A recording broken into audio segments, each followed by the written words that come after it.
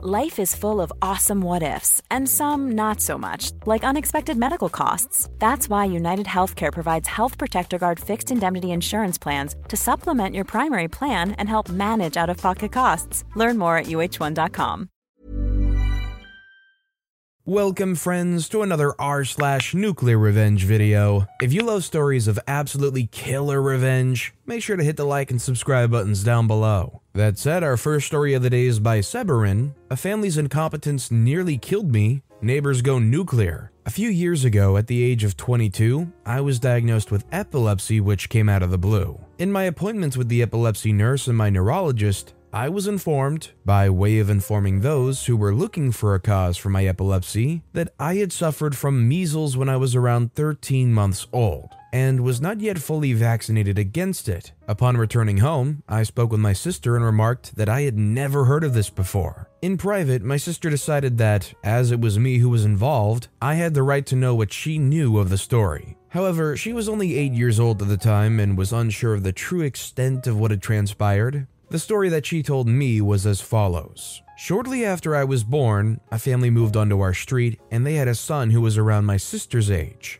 My sister wasn't fond of him. He was a bit pushy, but not in an unkind way. He likely just wanted to make friends and pushed his way into playing with the other children. My sister, however, had an anxiety disorder and has had it for a long time, and she really didn't appreciate this behavior, finding him quite intimidating. She knew very little about his parents and has never actually spoken to them. About a year later, I came down with the measles and was rushed to the hospital with severe complications. My sister explained that, as far as she was aware, the family was opposed to vaccinations and believed that the only way to build a natural immunity was to be infected with a virus. This was before the falsified study linking vaccines to autism. As such, when their unvaccinated son contracted the measles, the first thing that they thought of was to do the other families on the street a favor and send their infectious son out to play with the other children without warning anybody. My sister inadvertently brought the virus into the house,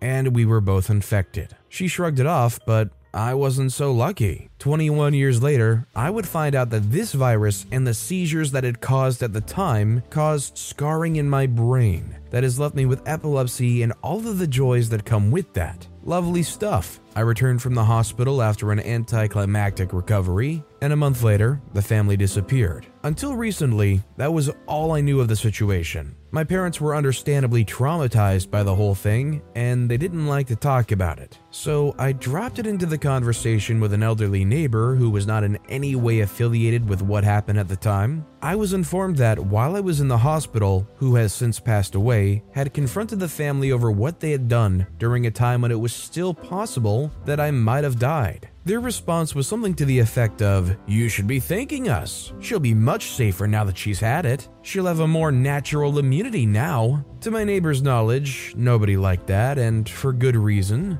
On top of that, parents didn't feel safe with them around, and there were other infants on the street who were my age or younger. People hurled abuse at them, he recalled, and they ended up leaving to stay with relatives before the house could even be sold.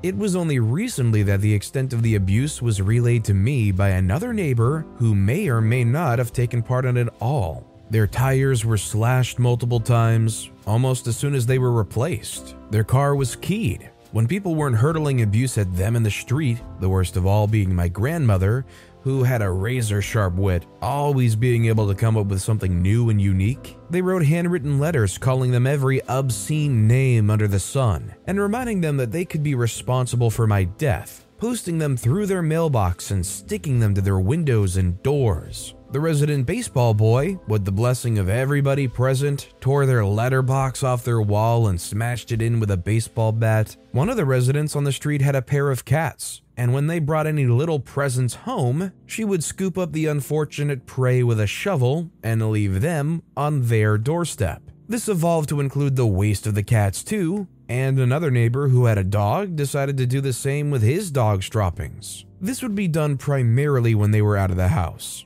and this was being done in the heat of the summer, so you can only imagine the smell and the cloud of flies that would be wafting around their porch when they returned hours later. The owner of the dog even went as far as to smear the droppings all over their door handle and as much of their front window as he could, though people found this a wee bit disgusting, so he stopped. While the abuse and letters kept up, people very quickly stopped leaving droppings and such on their porch or sticking the letters to their windows because, unfortunately, their young lad, who was about 7 or 8, got caught in the crossfire. Some of the older children caught on to the fact that their parents didn't like his family and began to bully him without ever really knowing why his family was hated so much. And this ended up reaching him at school. To their credit, they realized that he likely didn't understand what was going on, and it wasn't his fault. So they dialed it back a bit and kept the abuse to where only the parents could see. This family was so distressed that they took their son and ran to the sibling of one of the parents after the sibling of the other told them quite frankly that they didn't want their unvaccinated son around their children. The house was sold in their absence. I wondered aloud why the police weren't called because some of the perpetrators were very obvious, at which point I was informed that these people had an inherent distrust of any and all authority figures and held the belief that the system was against them. They were being oppressed, and that the police would sweep it all under the rug, so they just left instead of exposing their son to the biased police, which is really baffling to me because in my country, their community is a majority and they'd be more likely to receive support. So the moral of the story is to vaccinate your children, folks. Considering everything this family did and what they believed in, I don't think there was any saving these parents. To me, they seemed a bit too far gone as far as the conspiracy theories and people are out to get them. And would you consider what these parents did to be kind of abusive towards the kid, especially in the long term? Or do you think it's just their decision and it's up to them? Let me know what you guys think in the comments. And our final story of the day is by Throwaway By Twin. I didn't give my twin brother my kidney because he had an affair with my girlfriend and then outed me as bisexual. I, Ryan, and my twin brother Sebastian have never ever been close. In fact, he made my life heck growing up, and my parents didn't help by playing favorites, getting him better stuff on our birthday, only going to see films he liked at the cinema, and giving him extra money for housework, despite us doing the same amount of work. He would always put me down, belittle me, bully me with his friends at school, break my stuff, and then blame me and was just a pain in general. Growing up, the only people I knew to rely on was my older sister Jane, my cousin Kai, and best friend Isaac, who all knew what an awful person my brother was. Anyway, cut to when I was 17 and I had my first girlfriend,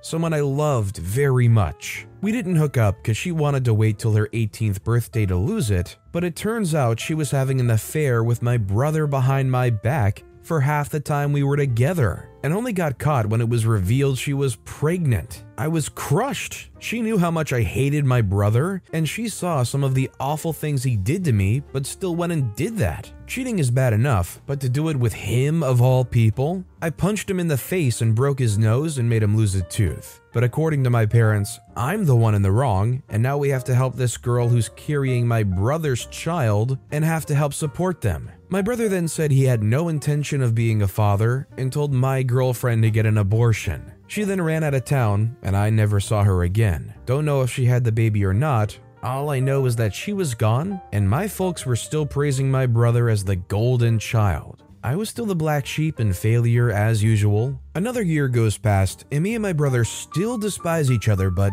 I had started dating again. Was a long while, but I found someone. Found a boy I liked. I'm bisexual, and this new guy Daniel I had met at college caught my eye. He was deaf and I studied sign language out of boredom, so we got talking and things just seemed to click. We date, fall in love, bring him to my friend Isaac's party to introduce him to friends, and all feels great. At this point, the only one who knew I was bi was Isaac. But one day, walking into a cinema holding my boyfriend's hand, I bump into my evil twin. He points, laughs, and says some homophobic remarks. I tell him to go freak himself, and I go see a movie with my arm around my boyfriend. When I got home after dropping my boyfriend off, I knew I'd be facing something as I walked through the front door. I saw both my parents on the sofa, my mother crying about how on earth could she have given birth to someone so disgusting. Was it too much to hope she saw the light and was talking about my brother? But nope, she was talking about me and how I'm a stain on our family's name. My father gets up to yell at me, spout homophobic remarks and slurs. At this point, I see my brother up the staircase with a poop-eating grin on his face. He then comes down and says he's uncomfortable with sharing a room with an F word.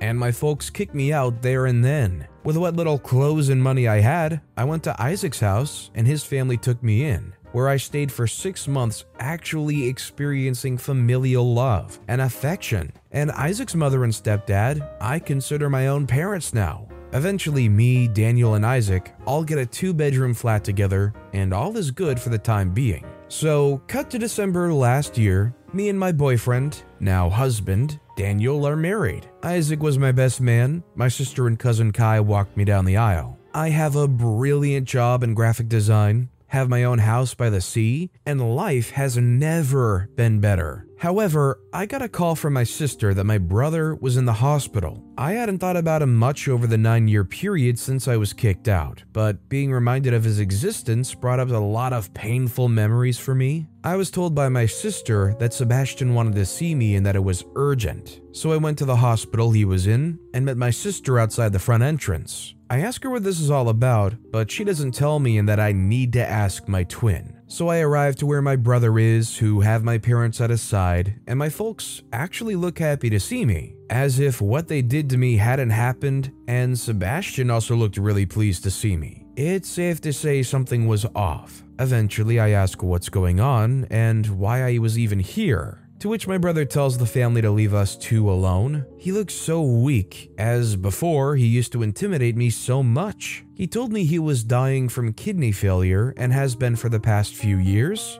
but now he didn't have long left. I knew immediately where this was going. He then said he always regretted that we never got along, at which point I told him no. He looked confused and asked about what I was on about, so I simply told him I wasn't going to donate my kidney to save him. He looked as if I had just pooped in his food. He then went on about how bad the situation was and that he was really sorry for all the things we did to each other growing up. Like, excuse me? We did to each other? I told him that I just wanted a brother growing up that cared and loved me, who wouldn't try and break me every day for 18 years. He then called in our mom and dad and told them that I wasn't going to give up my kidney.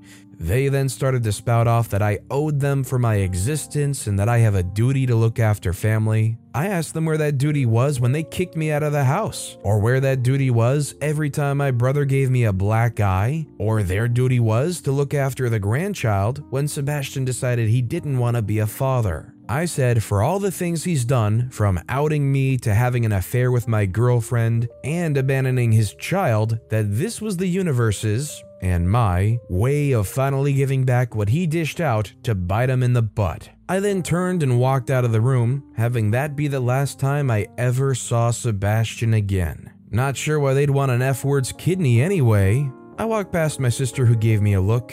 I gave her a look back, who then in turn gave me a look that said, I understand. After leaving the hospital, I felt as if a great weight had been taken off my shoulders. I went home and never looked back, pleased with my decision. Now last week, I get a call from my sister calling to inform me that Sebastian had died. She asked if I was okay, and I said I was, that I didn't really feel anything in all honesty. She said she understood to a degree, as Sebastian hadn't been all that kind to her over the years either. I had my husband and Isaac there to support me. Honestly, at this point, Isaac may as well be our adopted child since he's living with us till this whole situation with the world is over. The next day, I was getting calls and texts from family members I hadn't spoken to in years, telling me that I'm going to heck for being a bad son, being a bad brother, and being an F-word, and that me and my husband don't deserve children. Hubby and I have been looking into adoption and surrogacy. This makes me second guess my choice of not giving my brother a kidney. Even in death, he's making things harder for me.